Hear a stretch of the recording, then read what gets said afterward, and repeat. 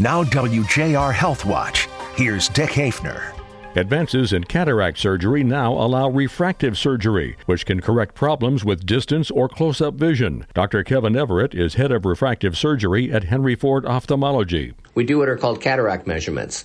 Basically, we take some measurements to find out what power of lens we have to put in the eye in replace of their cataract to give them good vision. Now that will include measuring their cornea, looking for astigmatism, which means your eye's not a perfectly round basketball, it's shaped more like a football than a basketball. All these things go into cataract measurements, so then we can sit down with a patient and have a conversation about removing their cataract, what's going to be involved in that, and potentially talk to them about, hey, when we're done with surgery, do you have an interest in not wearing glasses all the time? So our measurements are going to help us decide if a patient's a candidate for that. So an exam where a patient is trying to fix the cataracts can be a one-stop shop for their eyesight.